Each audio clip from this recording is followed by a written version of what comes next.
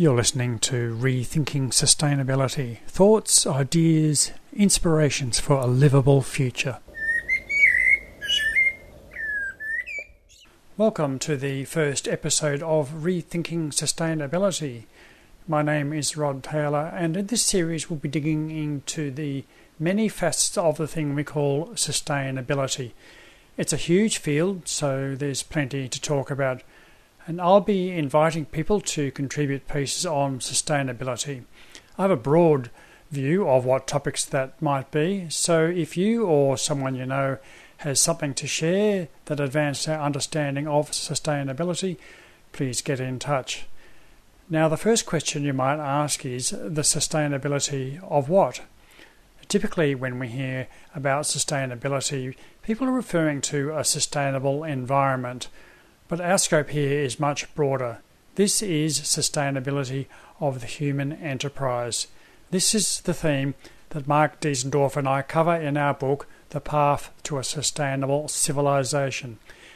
We might debate whether there's a single thing called civilization, but really what we're talking about is whether we humans have a viable future on this planet.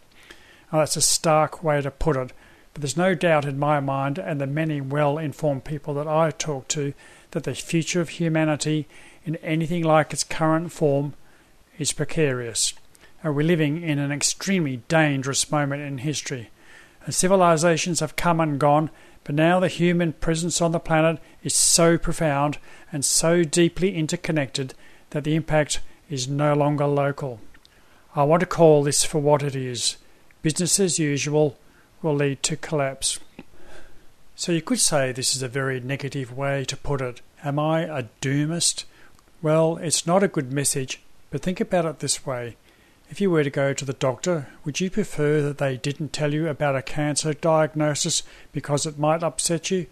No. You'd want them to tell you because then you can deal with it. And I come across people who say we have to give people hope. Well, okay, yes, the worst thing would be for us to give up and despair because it's too difficult.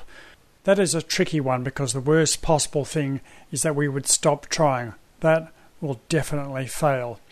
We'll come back to this in future episodes, but for now, I would say determination in the face of adversity is more important than any simplistic notions of hope. The next question is, why are we calling this rethinking sustainability? The answer is that so much of what we hear is shallow, superficial. It touches on the surface without solving the fundamental problem, and a fundamental problem requires a fundamental solution. Now, anything less won't be enough. Along with that are the myths, the comforting stories, the half-truths, and outright lies designed to lull us into thinking that with a few tweaks that everything will be just fine. Well, everything is not fine. We'll dig further into these myths in future episodes, but the first one is a biggie, and the word sustainability. It's so grossly abused it's almost entirely lost its meaning. Sustainability literally means a thing that cannot continue, and unsustainable means consuming more than can be replaced. In this series, sustainability is about the three major spheres of civilization, or the human enterprise if you prefer. These spheres are the natural world, society, and the economy. And you'll notice I put economy last. That's deliberate. The economy is a product of a healthy environment and a healthy society. I'm inverting the relationship that you often hear. I'm inverting Bill Clinton's campaign slogan that said, "It's the economy, stupid." Now slap eco or green in front of a thing and it magically becomes sustainable. Green growth? Or as I heard a government minister saying last week, our future is the weightless economy. And he was telling us that the services sector and technology means we can keep growing pretty much forever. He told us that happiness grows with GDP per capita pretty much forever.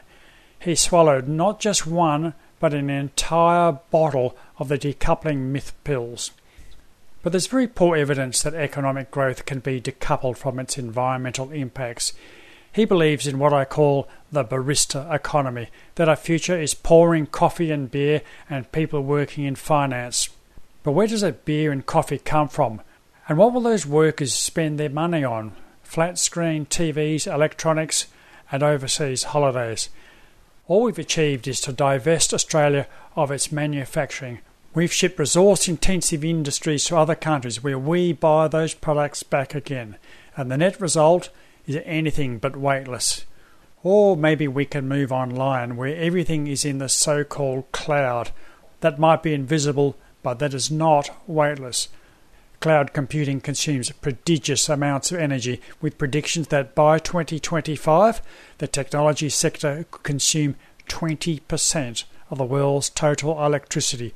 And already it counts for 6 to 10%, and that equates to about 4% of greenhouse gas emissions.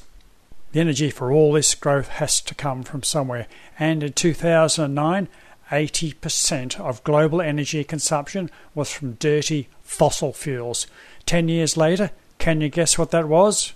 80%. That's right, in 2019, global energy consumption from fossil fuels was still 80%. It was depressing to hear the green growth myth from a senior member of the government. I've met him a couple of times and regard him as one of the better, more thoughtful politicians who really does care about those less well off in our community. And yet his government has cranked up net migration to Australia to insane record levels. If you want to harm the disadvantaged with a cost of living and health and education and other services that can't keep up, pumping immigration is the way to do it. We must slow and ultimately stop population growth. The theme of population growth is something we'll come back to in this series, and there's no doubt it is central to our problem. And in this series, we want to challenge the philosophy that reduces our lives to be consumers and units of productions, that a goal is economic growth, GDP, and material things. But what really gives your life meaning? Do you get up in the morning thinking about what you're going to buy today? Or do you think about your beautiful children, or how you're going to achieve something at work, or talking to someone who can help you with some problem or other? Do you treasure listening to music, time spent with people you love, walking in the garden? Or is it that expensive thing you just bought? So welcome to Rethinking Sustainability. Plenty more to think about. Catch you later. You've been listening to Rethinking Sustainability, and if you'd like to contribute to this series, get in touch with me, Rod, at tayloram2000@zoho.com.